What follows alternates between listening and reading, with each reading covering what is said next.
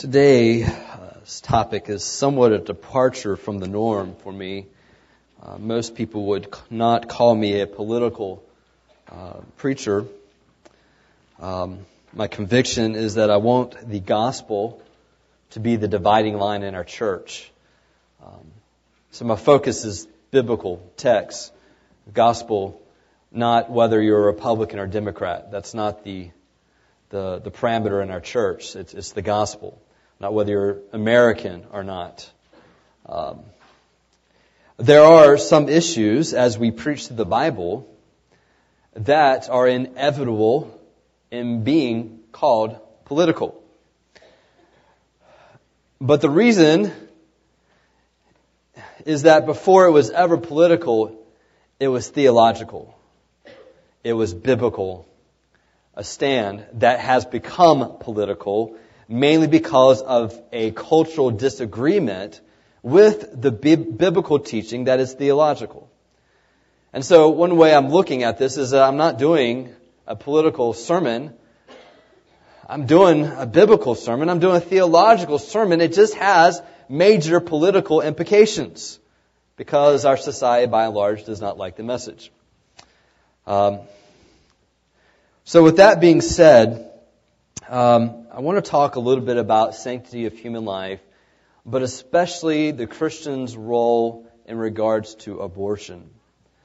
As I was thinking about this subject, this being the Sanctity of Human Life Sunday, being recognized in a lot of places, this Saturday would be the 38th anniversary of the Roe versus Wade decision in 1973, which legalized abortion. And so often it's the third Sunday of January, the Sunday that may be closest to that date. So in this case, that would be this Saturday. Where we are today with that issue is there are about 3,000 abortions a day in the United States.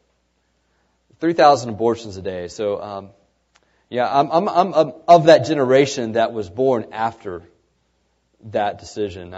I've never known anything but legalized abortion. It's normal for me. I didn't say it was right. It's normal for me and my generation, all those who are younger than me.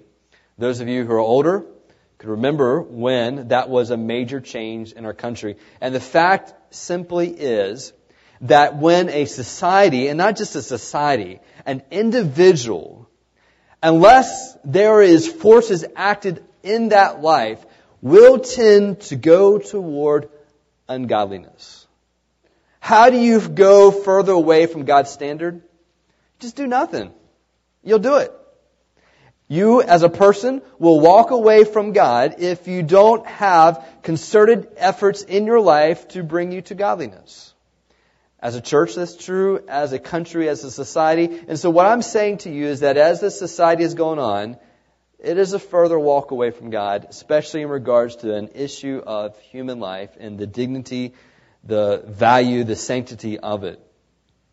So there are about, according to that number, when you look at this worldwide, there's 130,000 abortions worldwide. So if you just look in the United States figures of that 3,000 abortions a day, and you compare it to 9/11, you got somewhere around 2,500 deaths. The Pearl Harbor, even last year's Haiti event, earthquake, around 3,000. You've got that type of large-scale death occurring daily in abortion clinics. That's society as we know it. So who has these abortions? Well, based on the current abortion rates, 1 in 3 women will have an abortion by age 45. 1 in 3. And you think, well, that's probably not true of this group. We are people who follow the Lord. We bear the name Christian. Well, according to some statistics for the Center for Disease Control and the Guttmacher Institute, nearly 2/3 of women having abortions say they are Christians. They bear that label. So when I hear that statistic and I look at this group, I know that there are folks here that are dealing with it and have dealt with the decision of abortion in some form, some fashion, whether as a woman or as a husband, father, boyfriend, somewhere along the way that this is impacting our group. Now, what's fascinating is as we look at these numbers and statistics is when you start looking at the breakdown according to race, according to the African Americans, to the Hispanics. About 13% of these of American women, black American women, are having abortions. Yet they account for over 35% of all abortions. Less than 1 in 6 Caucasian pregnancies end in abortion. But there's 1 in 2 African American pregnancies that end in abortion. Hispanics are almost 3 times more likely than non-Hispanics to have an abortion. So Latin women, American women, make up another 13% of the female population, but yet they account for another 20% of all abortions. Why is that? Why is this focus? It kind of helps you when you look into the history of this group called Planned Parenthood, created by a woman by the name of Margaret Sanger. Back in the 1930s, she was a part of what was called the Negro Project. That's what they called it. It was designed to reduce the birth of black children. This according to the book Planned Parenthood, a closer look at its founder and philosophy. So, from the very beginning, you've got this idea that we should weed out unacceptable races in the history. Whether or not that's the main cause today, the effect is the same. Is that by and large the minorities are feeling the brunt of this abortion. Perhaps that's because the Planned Parenthood centers are primarily in the urban areas where the minorities are living. It's where they focus their businesses. And it is a money-making business for Planned Parenthood. These are just some of the statistics that we're dealing with. What are the reasons? Well, you might think that abortion is being done for the hard cases like rape or incest or to save the life of the mother. But we're finding instead that 75% of abortions are done so because it is said that the baby would interfere with the work, school, or other responsibilities. Another 75% are saying because they don't have the money, they can't afford having a child. These are some of the reasons. I'm not telling you any new thing. This is just facts as it is. Now, I want to present to you that life begins at conception, not at birth. And so consequently, if this is true, then we're dealing with an issue of how do we stop lives from being killed. And in this situation, in this issue, I came across a passage as I was considering this that just kind of took my breath away. Slapped me in the face, if you will. In fact, I questioned whether even to present it to you because I thought it might be too much of a slap. But nonetheless, I think it's what God's put in my heart, challenged me with, and so consequently, you guys are in the church I'm in, so you feel the effect of that. Proverbs 24. Proverbs 24, verse 10 through 12. As I read this, I never have applied it to this issue of those who are helpless as babies in their mother's womb, or as folks who may be elderly and feel in society pressure just to end it. But if you apply it to this, and I think there's room in this text to apply it to that, it's a mandate for us. Proverbs chapter 24, and in honor of this being God's Word, let's stand as we read this together.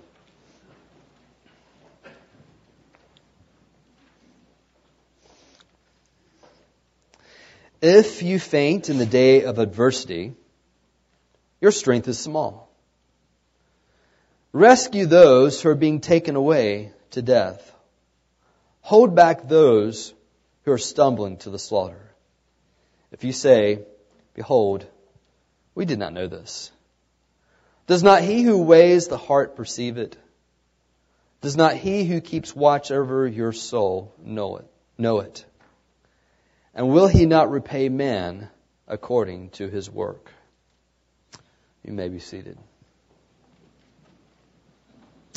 So we read in verse 10, it has this interesting phrase that if your strength fails in the day of adversity, your strength is small. And you may be thinking as you read that, well, it seems understandable if adversity is coming your way to fall on your knees and to quit. It seems, if you're ever going to quit, don't you always quit in adversity? It seems that makes sense to us. But if you can imagine in this way, that if you are practicing for a competition, a football game, or whatever it may be, and you do all the right moves in practice, you get the technique down, your strength is there, and you're aggressive, and you're doing all that you need to do in practice, but when it comes time to the game, you just freeze up mentally.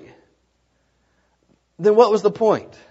What does it matter if you can fly down the field and catch the ball in practice if in the game you can't?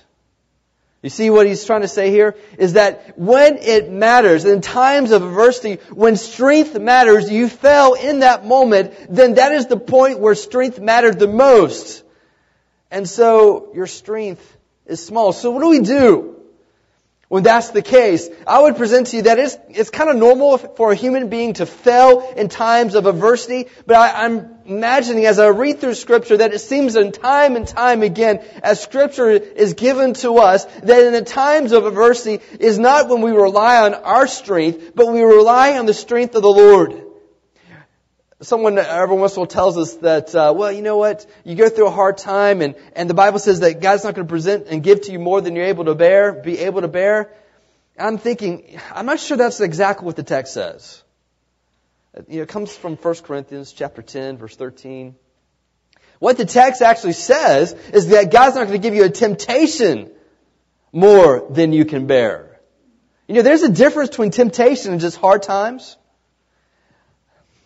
As much as I like to apply that passage to the fact that God's not going to give me more difficulty than I can bear, I can't. It's not what the text says. It's talking about temptation. In fact, I've found that it is God's norm to put me in a case that is beyond me, to put me in situations where my strength is long gone. That's His main mode of operating, is to put us in those situations. So in that time, we trust in God. As Paul himself said, that God's strength is made perfect in our weakness. And so if we find that in the times of adversity that we are weak, guess what? God's strength is given to you in that moment. So let me ask you, as I read this passage and I connect it with verse 11, why is God's strength given to us? When our strength is small, when we're weak, when we're tired, if His strength is made perfect in weakness so that in times of adversity we don't fail but succeed, what is His strength given for? I can't help but notice the next verse, verse 11. Rescue those who are being taken away to death. Could this be the very adversity that's in question?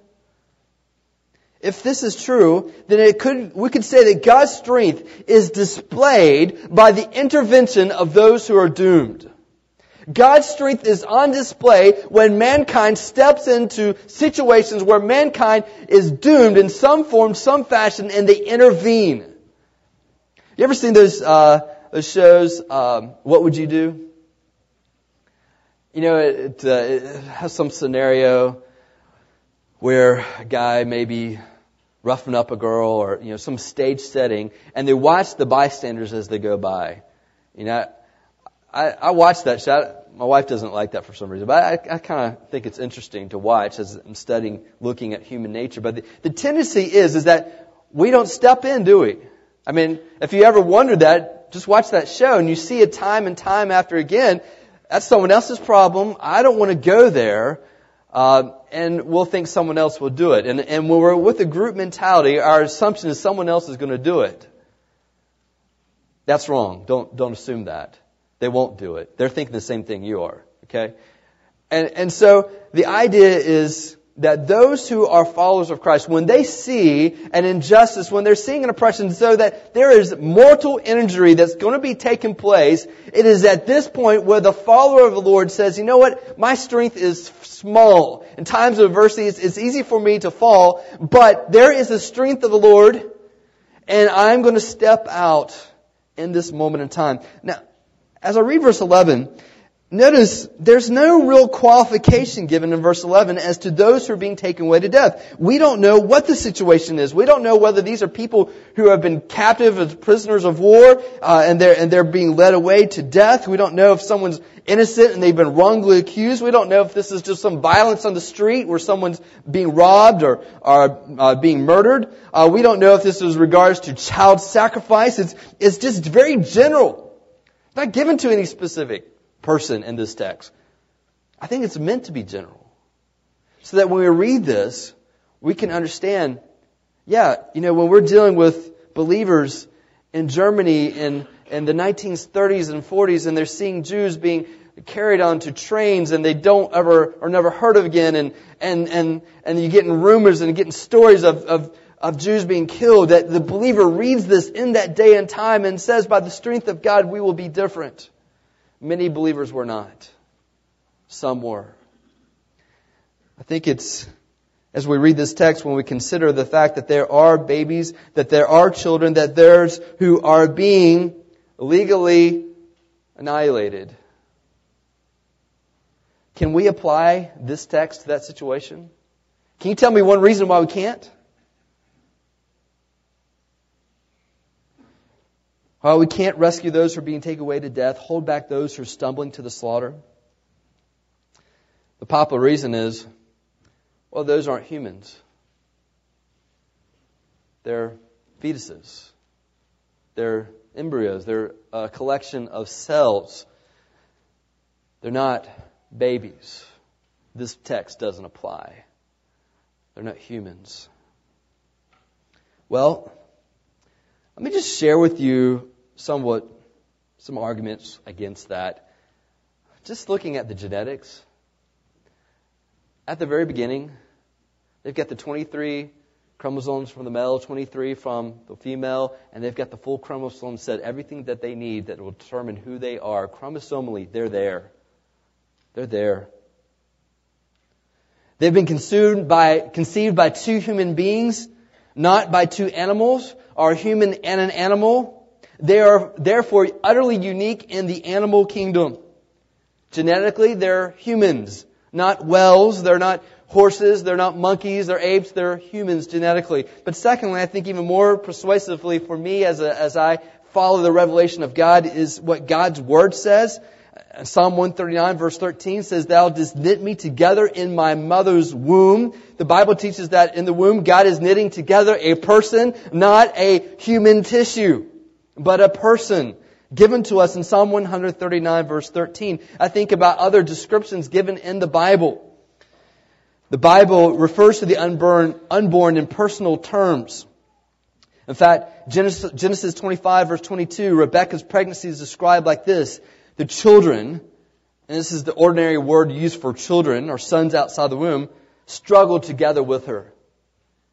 The Bible didn't say that there was human tissues at conflict with one another, but there were children fighting with one another while in the mother's womb. Luke 1:41 says that when Elizabeth, who was 6 months pregnant, heard the greeting of Mary, who would have been just recently pregnant, the babe leaped in her womb.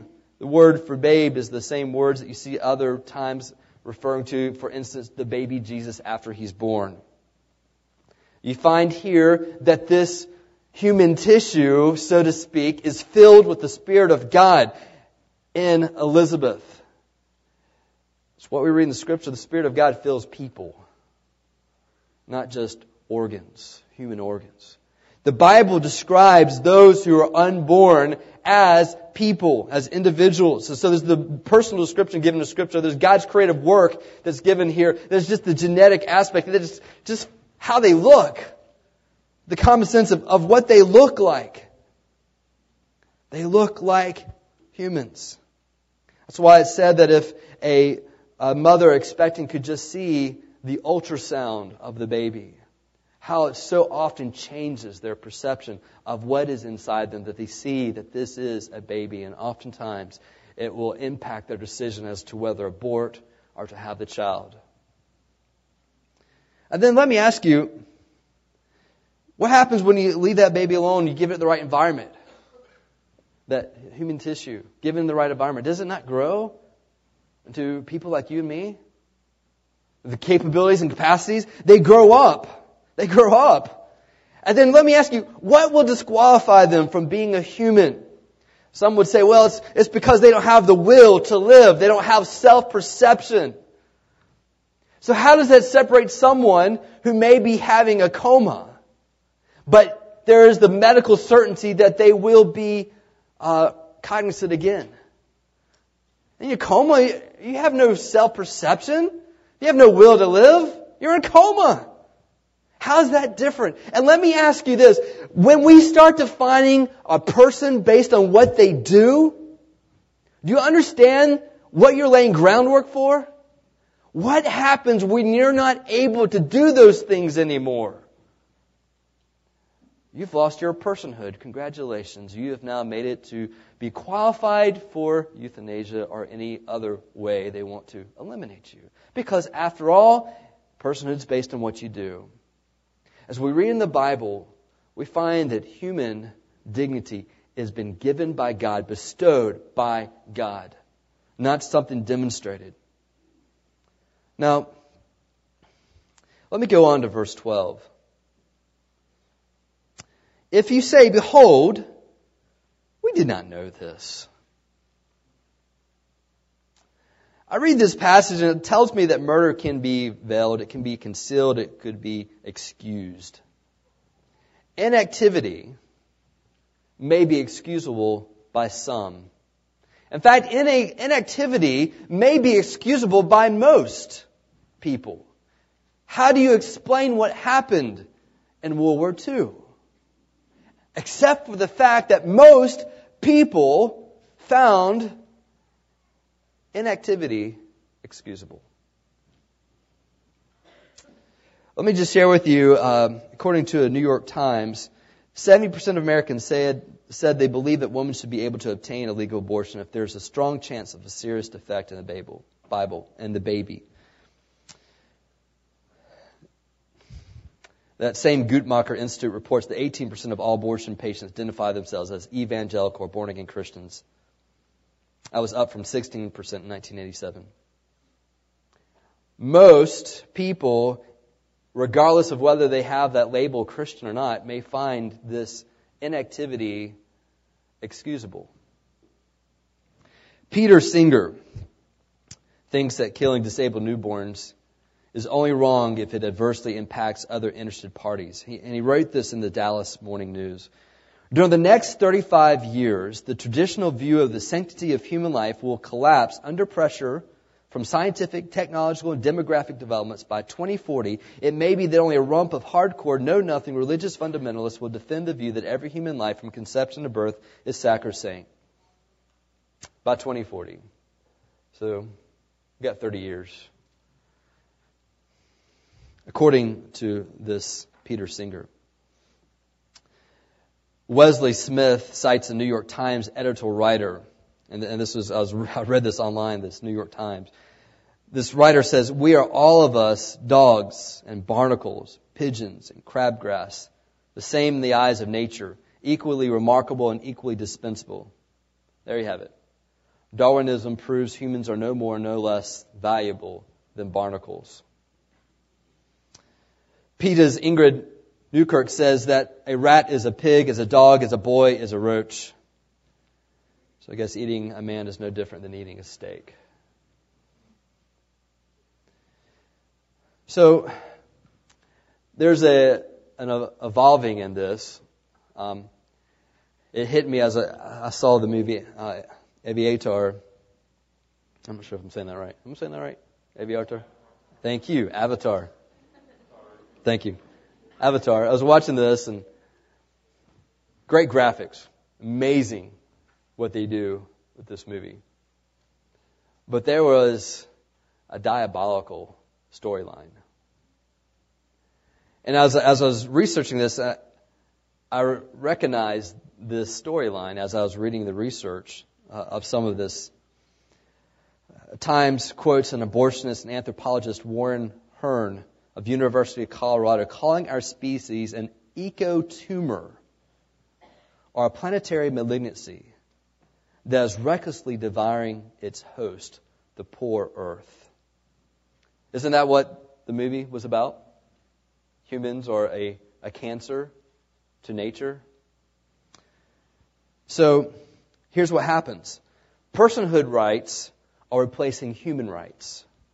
Personhood rights are replacing human rights. Can you tell the difference here?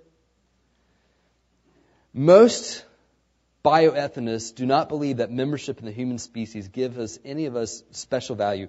Rather, what matters most is whether any organism, animal or human, is a person. A status achieved by having sufficient cognitive abilities. Thus, a self-aware puppy has more value than a day-old infant. Peter Singer goes on and writes, the fact that being a human does not mean we should give the interest of that being preference over the similar interest of other beings. This is what we would call speciesism. All right? So now, because there are no human rights, there's person rights. Humans are in competition with other animals and other beings. And so you have a movie where it says, look how humans are an eco-tumor, a cancer to other species. Let's not just fight for a race anymore. Let's now fight for all the species, and humans now are the guilty party that is wiping out other species.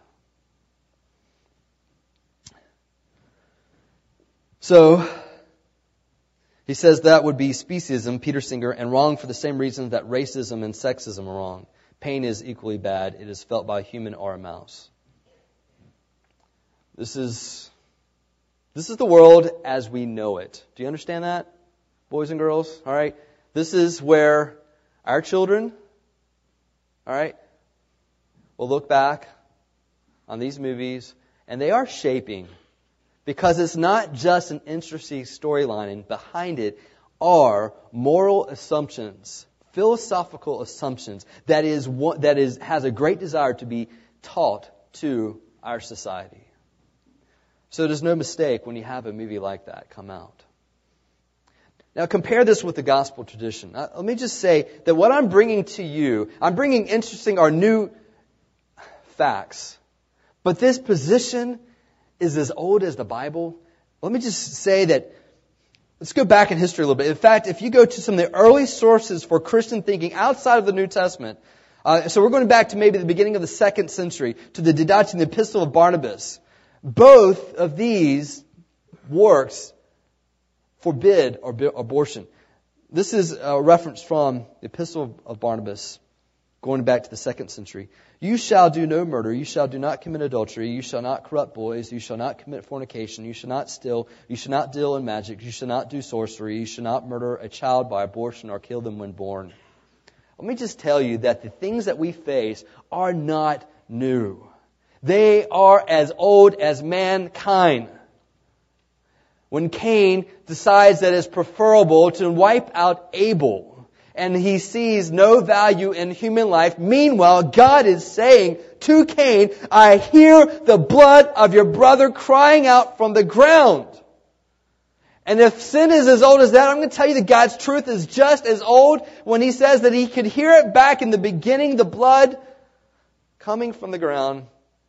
I'm going to tell you that He can still hear the same thing today. So this brings us to the next point as we read the Scripture. Indifference is not excused by God. Indifference is not excused by God. Inactivity is not excused by God. Though most can justify and find some plausible excuse for why they do not know or why they do not take action, God sees something different. Does not He who weighs the heart perceive it? Does not He who keeps watch over your soul know it? And will He not repay man according to his work? I read that, and I thought, God has known every opportunity that I have had to step out, to say something, to do something against abortion. And He's aware. I can't say to God, well, I was too busy. Or, I didn't keep up with that. That wasn't my thing, God. Pastoring was my thing. That wasn't it. I see that as God looks at me, He knows my heart. He knows all my excuses, my reasons why I don't. And the Bible says there is an accounting. You see that? Will He not repay man according to his work? There is a judgment that takes place. Do you realize that? There is a judgment that takes place. Now, let me just share with you one other point that is not given in this text, but is given throughout Scripture. Indifference, inactivity, even active participants in murder or abortion is not excused, but it is forgiven by God. Do you know the difference between excusing and forgiving? There's a big difference. Sometimes when we ought to be forgiving, we tend to excuse. When someone does something bad to us, we'll say, it's no big deal. Really, don't worry about it. It's no big deal. That's a lie. You know it was a big deal. That's why you still remember it. But you don't want it to seem bad to them, so you excuse it. Or we'll say something, well, they didn't know better. They didn't mean it. But it still doesn't change the fact that you've been injured in some way. That's excusing. It's belittling the sin that was done, right? That's not forgiveness. I hope you understand the difference. Forgiveness is seeing it for what it is, calling it what it is. You betrayed me. You hurt me. You slandered me. You lied against me. You did these things. It was murder. It was whatever it is. You call it what it is. Forgiveness is so much more than excusing. Forgiveness says, I see what you did. I know good and well what you did, and I know I'm experiencing all the implications of it. But I'm willing to pay that price, to deal with the consequence of your sin. I'm going to deal with it, and I'm not going to hold it against you. That's a greater love, isn't it? Isn't that a greater love?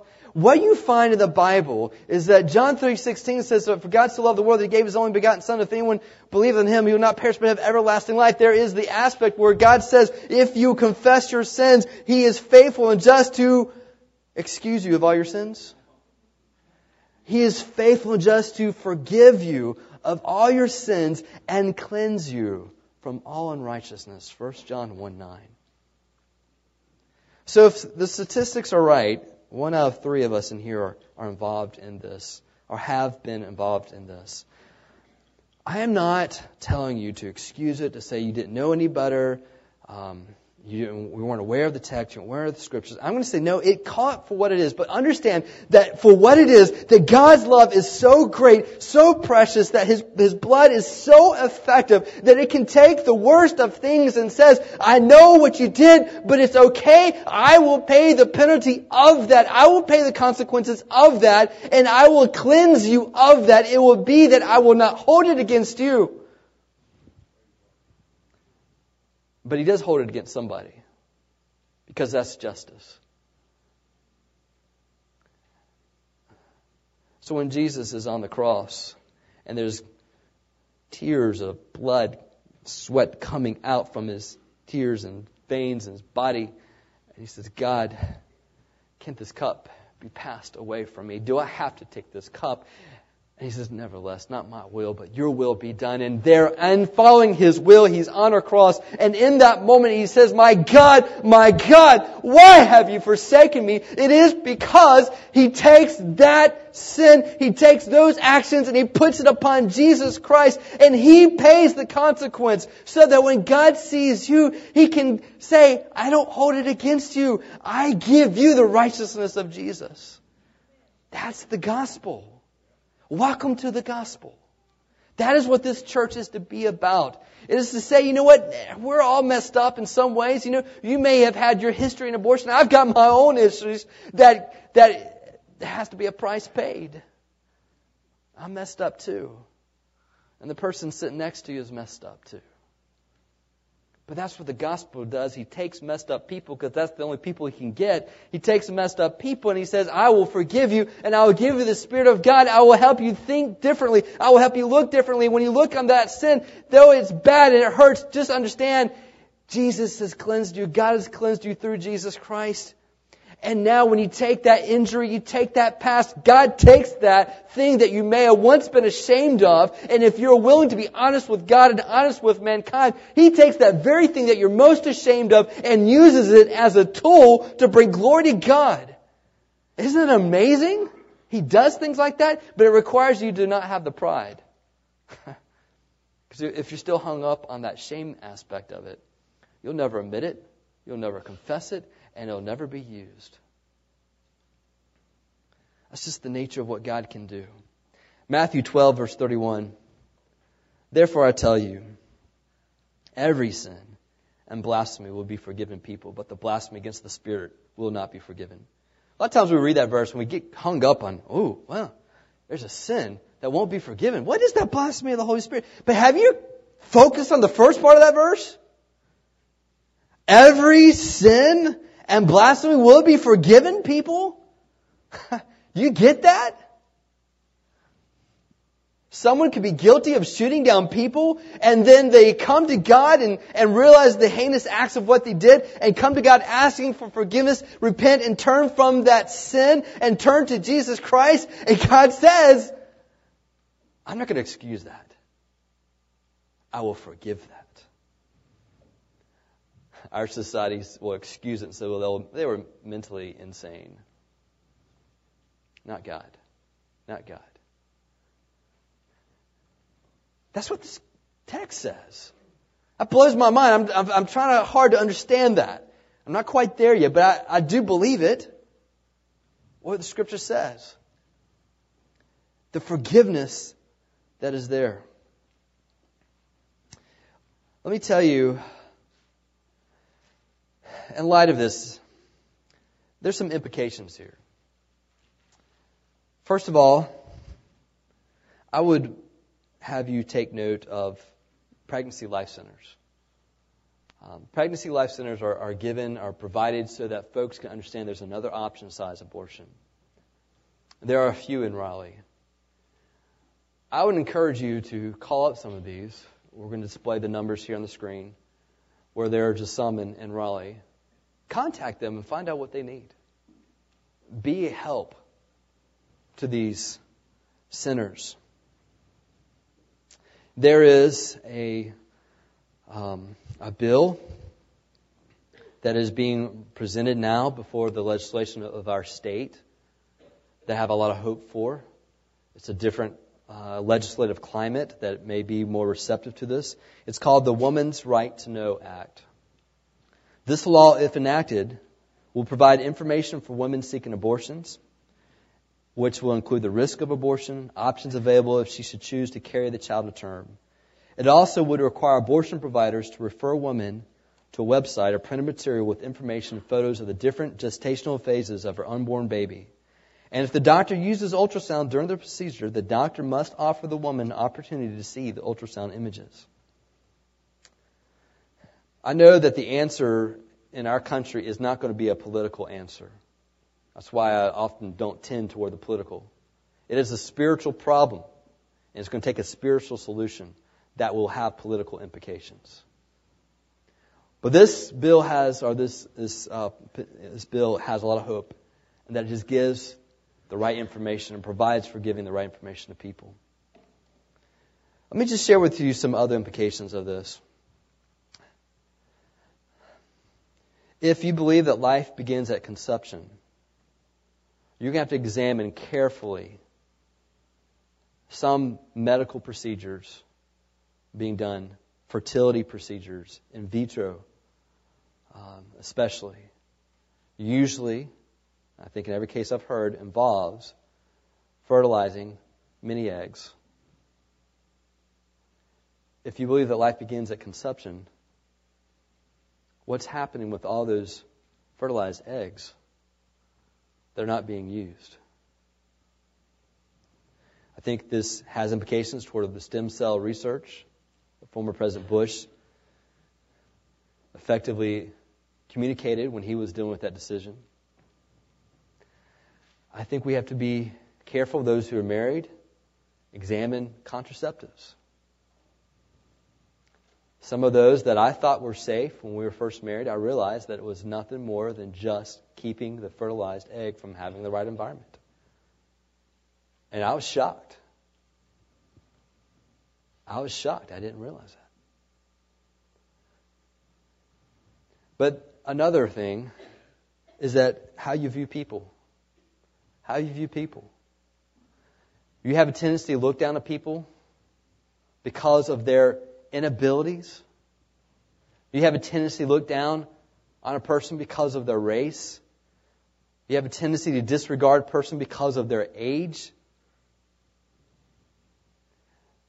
Then you have not dealt with the sanctity of human life in your heart.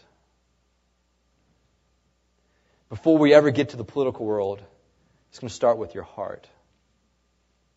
And somewhere along the way, you're going to ask yourself, do you believe that those fertilized eggs is human life? And if you do, what are the implications for you in your life? And I would just in that moment take you back to Proverbs chapter 24, verse 10 through 12. If you faint in the day of adversity, your strength is small. Rescue those who are being taken away to death. Hold back those who are stumbling to the slaughter. If you say, behold, we do not know this, does not he who weighs the heart perceive it? Does not he who keeps watch of your soul know it? And will he not repay man according to his work? And if you have a history being involved with this in the past, I would say go to the gospel of Christ, because it is this foundation on which all of us stand. All that's been done for you is for you to understand more clearly how you need the gospel in your life. And that is a good thing, because Jesus' blood is effective and is more than enough to cleanse your heart from shame, from sin, and from guilt. Will you trust in that? Let's pray.